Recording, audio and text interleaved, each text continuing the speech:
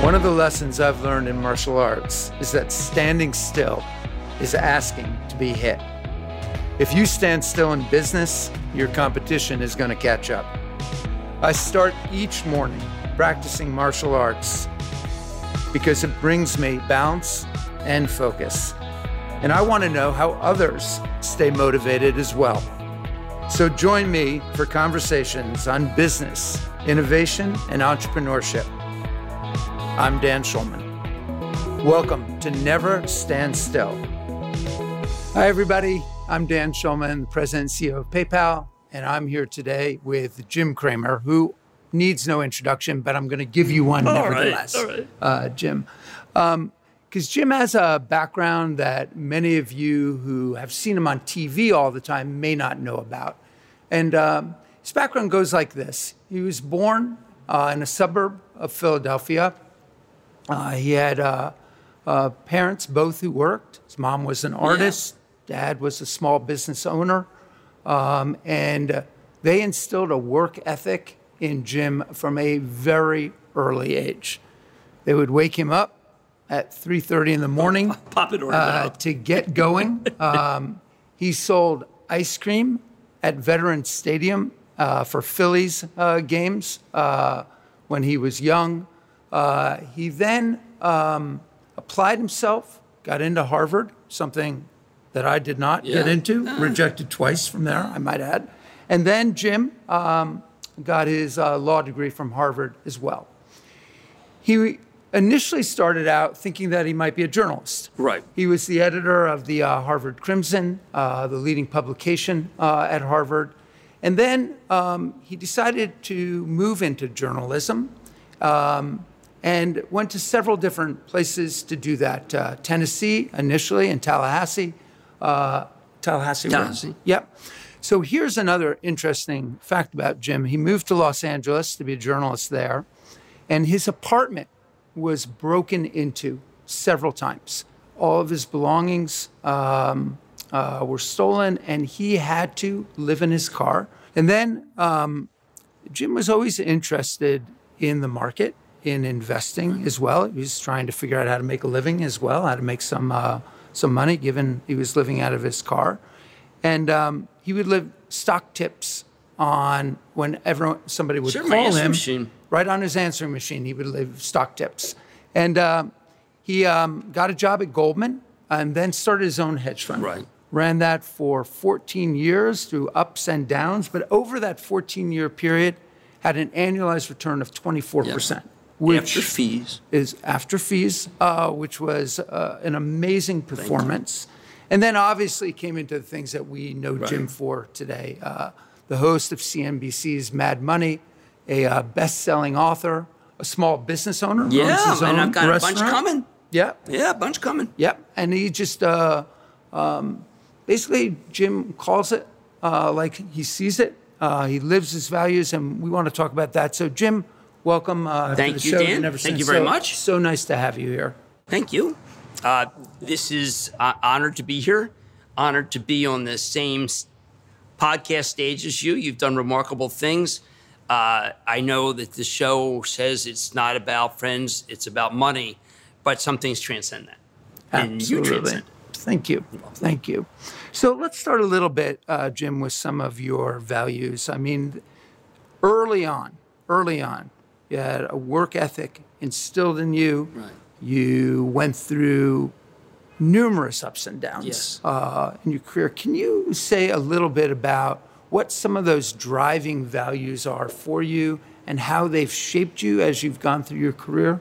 Well, some are good and bad. I remember getting off the bus in fourth grade, and I got a B. And my father, and this is tough, my father said, "What is with you? Dave, Laura, Barbara, none of them got a B. They all got A's. My son gets A." And it was like, well, you know what? That shapes you in a wrong way. But it shaped me to be scared that always someone was better. My sister and I always share the same thing. And we talk about this endlessly, about how we were instilled with an ethic that was not right because you could never live up to it. but we always tried. We could never live up to it. My mom instilled me, on the other hand, she was an artist and she also worked at a gift store. My mom instilled the idea that you must be an artist. You must be creative. And these were the tensions in my life. Go make the money and go be creative. Because at the time that I was growing up and the time that I got out of college, those were mutually exclusive. And the great thing about today is they're no longer. Yeah. You can be an artist and be creative and work at PayPal. I mean, there's always someone trying to challenge Venmo. I always think it's hysterically funny because my kids use Venmo because they like emojis and they like to express where they've been. They don't even know about these other things because they don't mean anything to them. I mean, if I worked here, I remember when John Rainey, your great CFO, was showing me the emojis, and I just said, well, that's game, set, match. People can do whatever they want, but I could work at PayPal. You can be creative here. So the intersection does happen. And I wish it happened earlier in my life because I felt you either made a choice to be creative and poor or to work really hard and have no soul. And that was a terrible dichotomy that doesn't exist anymore because now we have people like Dan and companies like PayPal that say, if we want to be great, you must be creative. And that's a blessing. Now, of course, there's a lot of companies that are being left by the wayside because they don't understand that. And I can't recommend their stocks because they don't understand it. But the ones that do, take a look. The performance of their stocks, and they're not gunning for that, but the performance of the stocks is far better because they're attracting better people who want to be creative and don't want to be constrained to just a spreadsheet and to a bank account. Yeah. It's an interesting point because we talk a lot about this inside of PayPal, which is that companies are evolving now, and I think actually have a responsibility, actually a moral responsibility to step up and address some of the issues of our time. That we have to have a purpose. We have to have a mission that employees believe in and are passionate about because you can attract great employees as a result of that. You attract great employees, you serve customers extremely well, you serve customers very well, you'll do well by shareholders. And so this idea of companies having a social responsibility, of having values that really matter.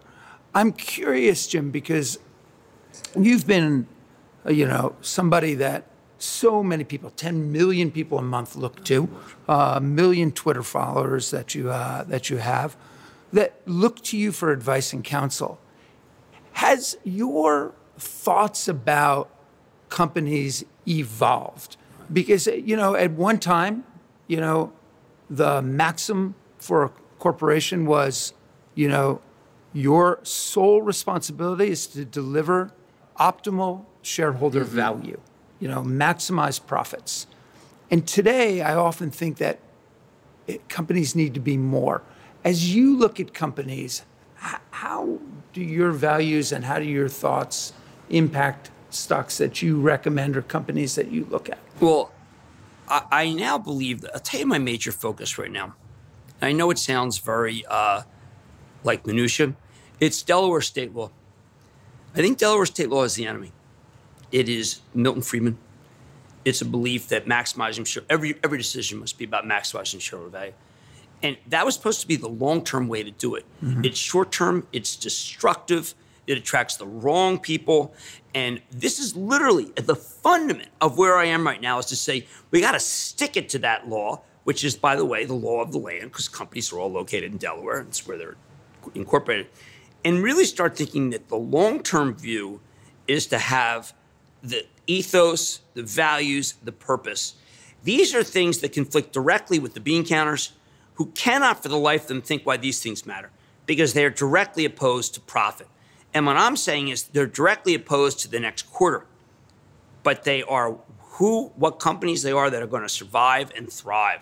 So I've evolved from the point of view of thinking, are you kidding me? I mean, do you really want to come on my show and talk about sustainability? To being now every interview, what are you doing about the environment and diversity and equality? Because I know you will fail if you don't care about it. Against that is the Delaware law, which says, no, you got to maximize. And maximize is code for we don't give a damn. We're never going to pull out of North Carolina. That's going to hurt our earnings. And what's amazing is that the decisions that you make truly are not business decisions, and yet are very much resulting in better business. And it's remarkable because it's so different from the way it used to be. I was saying to Dan off camera that my daughter's a great ambassador for PayPal, not because she necessarily used it, she found it immediately because of Amazon, but because of what she did in North Carolina. She says, okay, I am now going to champion PayPal. Now, remember, this is a payments company, for heaven's sake. I mean, it's a payments company. I mean, when people say, well, look, I don't have to think about sustainability because, you see, I'm in the box business. I'm like, are you kidding me? It is your God-given ability to be able to make it so plastic's destroyed. I mean, it is not, whatever business there is always something that allows that business to be better, a better citizen, a better global citizen. And if they aren't, then all the good people are going to go to the other place. And I just think that people have to be thinking about it. And I always find the ones that have the lowest PE, the lowest price to earnings multiple, are the ones that don't care or are only giving lip service. So it's a rather remarkable thing that what's happened. If you want to get a big valuation in the market, you have to do all the things that we talk about. Democratization. What are you doing to help the small business person? What are you doing to help the so-called housewife become important? 50% of the marriages end in divorce. What are you doing about the woman who is then left with nothing? Are you helping them? These are things. How about healthcare? What are you doing for healthcare? Are you helping? Because we have a ridiculous system in this country where only the rich can have healthcare. My daughter lives in a bad zip code, so she can't get healthcare. What kind of world is that?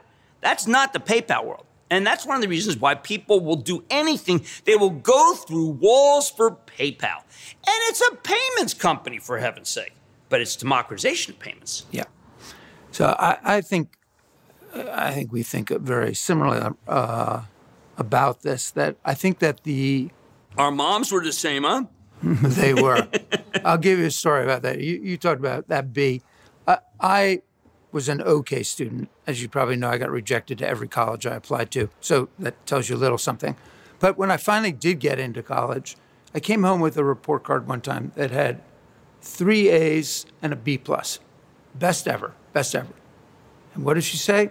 What happened with the B+? What happened to B+? Yeah. How do people do that to us? Why did they do that to us, Dan? I don't know. Why did they? I didn't do it to my kids. Exactly. So Jim, you were mentioning this idea about profits and purpose, and I think that's a false duality. I actually think if you have purpose, then over maybe even the short term, but certainly over the medium and long term, you drive more profit than you would otherwise. Because our country, I think the world's economy depends on businesses actually stepping up and addressing some of these societal ills. Well, because government has left us as being, government's become quite an abdicator of the responsibility. Our country in particular, government's trying not to be important. Incredible. Well, I think that this combination of private and public has to work together because that's the way that we drive our economy. That's the way that we drive financial health. And honestly, I think it's the underpinning of our democratic system as well. So look, I deal with all the utility companies. And my initial reaction was reactionaries, right? Reactionaries. They have to be. Do you know that offline, all of them cannot believe that we have a government that favors coal? They have been working so hard. Jimmy Carter said that we were the Saudi Arabia coal. Power plant lives for 40 years. So you can imagine all the coal plants were built in 1979. Think about when it is now. They have to figure out whether they should refurbish them or close them. The government wants them to refurbish the coal plant. The executives want to get rid of it. Why? They have children. They have kids. Their kids have grown up to be teenagers and in their 20s, and their kids are mortified by their fathers. I wish there are no women CEOs and utilities that I know of. And our kids have chastised us into trying to do what the earth needs. And thank heavens. I mean, look, if you have kids, if you don't have kids, you have nieces, you have nephews, you have family members. You get together on Memorial Day, and what are they talking about? They're talking about the island of plastic. In the Pacific. They're talking about why are there pipelines through the country everywhere? And how can there still be coal? And what are you doing for the environment? And how is it that we have no equality, abortion? How crazy is that? Equality, men and women. This is what people talk about. Everybody in their families has people who you welcome. I mean, I went to hear the Pope. 3 years ago. And it was incredible. The Pope talked about not shaming the people in your family who are gay. The Pope! That hardly an institution that you would think necessarily embraces change. And yet we have a government that thinks that that's ridiculous, that the Pope is wrong. I don't know. Pope's trying to move an institution that for years has fought that one issue. And I just think that how can these things be still on the radar screen? How could we still be reaching the wrong conclusion in this country? Wrong. I'm talking about objective wrong. I'm not talking about subjective truth. I'm talking about objective truth. And these are things that every company has to be thinking about. Yeah. Well, we say inside, we quote Justin Trudeau's dad inside the company, which is that diversity is a fact.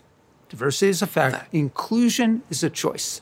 And to me, that's such a powerful, it's such a powerful statement. And to me, this idea of having as one of your core values as a company or as an individual that we're inclusive, that we don't discriminate against anyone for either their religion, their color, their sexual orientation, because that to me is a human value. It's not a red value or a blue value. It's a red, white, and blue value. It's an American value.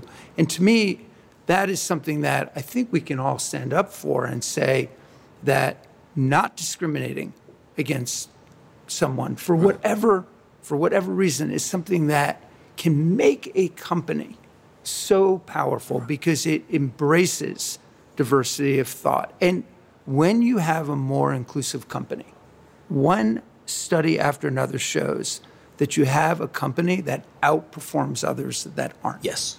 And so we have we have two restaurants. One of them is called Longshoreman. My wife was the general manager for the first 7 months, just got a GM so she can get her life back. And when she looks at the resumes and who she hires, she talks endlessly about how, okay, well, someone's incarcerated for selling marijuana. It's not illegal anymore. How about those people? Let's hire those people. Well, inclusive. We have found over and over again that if you are colorblind and sexual blind, your company's going to be successful. The discriminators fail, and this is again what you talked about, the false dichotomy. Yeah. And this is also what I keep running into are people like. Let me give you an example. Mark Benioff. I love Mark, but someone accused him in this organization that women were underpaid for men in the same job. At that very moment, he could do one of two things. He could say, I pay the people right, or he could look and see what women were making who had the same title as men. And he realized he was wrong that day, and he just pressed a button, and all women made the same amount of money as men. He could have argued, no, you know what, I feel what we pay is what we pay. But no, he recognized what needed to be done. And look at how he has the highest price earnings multiple. Stock's been an unbelievable performer. Look at you guys. I mean, look how much better you're doing. And by the way, the great thing is it's not why you're doing it. It has nothing to do with the stock. It has everything to do with when I speak to Dan, he's talking about how many, you have these competitors and they're all yapping. And Dan's talking about something bigger. He's talking about 2 billion people who need to have a bank account so they can then become somebody. They are somebody who says, I'm not trying to be pejorative, but be able to advance themselves. More productive citizen. Productive citizen. And that is not, you don't set out to say, you know what, 2 billion times X equals. No, you say, you know what, our company has the ability to change things. I have a cousin. Oh, my God. Okay, so my cousin, he went to Columbia Law and Yale, and he was captain of the volleyball team and stuff. And he's a great guy. And he went to work for the Peace Corps. Oh, boy, his mom was so scared. He was first he was in Malawi, and then he got transferred to Angola. And the UNITA was fighting the MPLA, and he went to Royal Dutch. And he said, could you please give everybody money so we can stop and clear the mines from the farms, okay? And he got a truce. And then he went to Darfur, and he bargained with the warlords, okay? And then he ran Doctors Without Borders for 15 years, and he won the Nobel Prize, okay? And I meet that guy. He's the only goddamn guy I'm jealous of these days. That's who you should be, Jim. Jealousy's a bad thing, but that's a guy who has led his life entirely. I mean, it would be fat. He has no money, and he's like 54. He's like saying, Jim, can what can I do? What can I do now? I had to retire from Doctors Without Borders. And when I saw him last, he said, I just had a cholera epidemic in Nigeria. And I said, how'd you do? He said, I'm fabulous at cholera. I'm unbelievable cholera. This is my third cholera. And I think to myself, other than Mark, we all try to do the right thing. And unless you're a professional good deed doer, what you need to do is you got to find a company like PayPal. So you can at least become and do something that you're not going to win the Nobel Prize. But you can be somebody who has the same values as someone who wins the Nobel Prize. Do things Isn't that that amazing? you're proud of. Yeah. Do things you're proud of. Yeah. And in the old days, it's like he used to come in and he had just he was living in Khartoum for a year. And he said, what are you doing, Jimmy? I said, I just got the biggest account in the history of Goldman Sachs. I brought in Johnson & Johnson. And he looked at me and goes, yeah, I know, but like, what are you doing? I said, well, no, you see, I just brought in J&J. He said, no, I mean, like in real life. I said, well, that's my real life. He said, oh my God, you got to get a life. I said, but I'm successful at Goldman. He was like talking with a high pitch. I'm like, oh, he says, no, go find a job where you can do good. And he's early on, and that was right. And now everyone's followed in his footsteps, but you can still make money. You don't have to be poverty-stricken. Yeah. But I always remember that conversation where I had thought I had done so great. I brought in J&J, and I hadn't done anything. And I think that you guys are uniquely, you're not trying to bring in J&J, you're trying to bring in 1 billion people. Yep. A billion people. I mean, can you imagine 2 billion people? I mean, what an honor. What an honor. Yeah. And we do our show. We say, okay, what did we do today? How did we teach people? What did they learn? Have we helped people? We were at Pinterest. And I'm like studying like a demon for Pinterest. And I realized, I said, holy cow, they're good. They're a force of good. They're good. And my staff is laughing at me. He's like, no, they're good. They're doing things. They're empowering people. They're doing, and it's like revelatory. When you see that, it's like, yes, they're going to be successful because their ethos is to empower people. And as soon as I hear that someone's trying to empower people, I have a winner. I got a winner. You're empowering people. And what an amazing thing to try to empower people. You don't have to say to my cousin, hey, I brought in J&J, and he laughs at you. You can say, listen, I'm empowering people in Malawi, just like you did. Absolutely. Just like you did. Malawi, yeah. I'm empowering people. What a remarkable thing to be able to do that and have a career. Yeah, it really is fulfilling when you can do both those. So, Jim, you have had a personal brand for a long time that reflects your values, and those values have obviously evolved over time as well. I've been taken to school by my wife, by my kids. Yeah. Everybody takes me to school. Yeah. And you constantly are learning from all of that. Can you maybe, because I think this would be a great question to wind up our interview. Well, we can keep going. I'm not jammed. Yeah. No, you got to run a company. But go ahead. Yeah. So let me ask you this. Like, because of your personal brand, you're outspoken. You talk about any issue. Sure. You're opinionated about it. You put yourself out there. And as a result, you can have all sorts of people that criticize, sure. That come after you, that try to knock you down. I mean, the name of this show is Never Stand Still. It's, because I do martial arts, and always when you spar, you get hit. Sure. And it's a matter of how do you react to that. And I'm curious, like, given your evolution of your values, given the ups and downs you have, like, what lessons can you instill to people, given all of your experiences that you've had? Thank you. First, never give up. Tenacity. What a great thing. Yeah. Perseverance. These are great things. But if you don't believe in them, everyone gets knocked down. Right. But if you don't believe in them, then you can't have perseverance. If you don't believe in yourself, if you don't believe that, if you're not honest. I remember I gave a talk years and years ago at Harvard, and there were all these people sitting around. They were like second year. And I said, the toughest thing that's going to happen to to you was that you're going to go to a place and your boss is going to ask you to lie, going to ask you to cut a corner, going to do something that's fraudulent.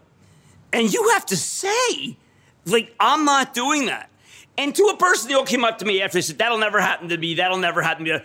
Well, the reaction that I've gotten from that great professor who talks to those kids was like, oh my God, they all got to these places and they were told to cut corners and check off on things. And some partner would say, don't do that. Persevere, have integrity, have honesty, and you will get to where you want to go. If you deviate from those, you will not get there. Well, I think anytime you take a stand on an issue, there are people on either side of it, always. Right. And you have to be comfortable with that. You have to have the courage of your conviction and know that it's coming from something deeply felt, values that are either part of you or part of your company. And I always try to be very careful that I'm not necessarily taking a political stand. Like I always say, like I'm not taking a Democratic stand or a Republican stand. I'm taking a values-based stand. It's human rights stand. I think that is important for all of us. You know, if we want our country to thrive, and we all do, if we want our country to stand for its values, I think being able to talk about them, stand up for them, have the courage to go do that, which you do, and I tried to do, is so important. But do you ever look at all the second generation people who founded companies and what countries they're from? Empirically, you would know that human rights is a good thing. Yeah. You look at where they're from and what they've done. Yeah, I just am amazed the strength of the strength of the country's in denial right now. And it's a shame. It's very much of a throwback. There's a great 30 for 30 called The Ghost of Mississippi about how Ole Miss, it was racist school. And, I think there are people who watch that right now who would say, what happened to that era? How do we bring that back? And it's like, it's insane. I back a guy named Chris Long, who had played for the Eagles. And he was voted the most, he got the award for the most enlightened, basically the Walter Payton Award this year, which is a big deal for the NFL. Yeah. And I said, how do I help? And he goes, clean water in Africa. I said, done. How much? He goes, whatever you can do. Clean water in Africa. I'm like thinking, okay, so you got one of the toughest guys in the world, an NFL football player. And what is he trying to do? Clean water in Africa. And I say, anybody can do these things. You never know where the greatness of the country is going to come from. The year before, because he went to University of Virginia, he said, Jim, equal rights in Virginia. Equal rights. We're going to give money to Charlottesville for equal rights. And I'm like thinking, God, why can't everybody be like him? But they can be. They can be like you. I learn from everybody. I learn from Chris Long. I learn from my kids. I learn from my wife. Keep learning and keep believing. Be optimistic. Can't be that pessimistic. But human rights, absolutely, human rights are imperative. And they have this weird thing, Dan, of actually working good for your company. Absolutely. It's just this weird byproduct. It turns out to be really good for your company. Yeah. Jim, thank you so much. Oh, thank you, Dan. It's so great I believe in your company so much. Thank you. It's really terrific. Yeah, thank you.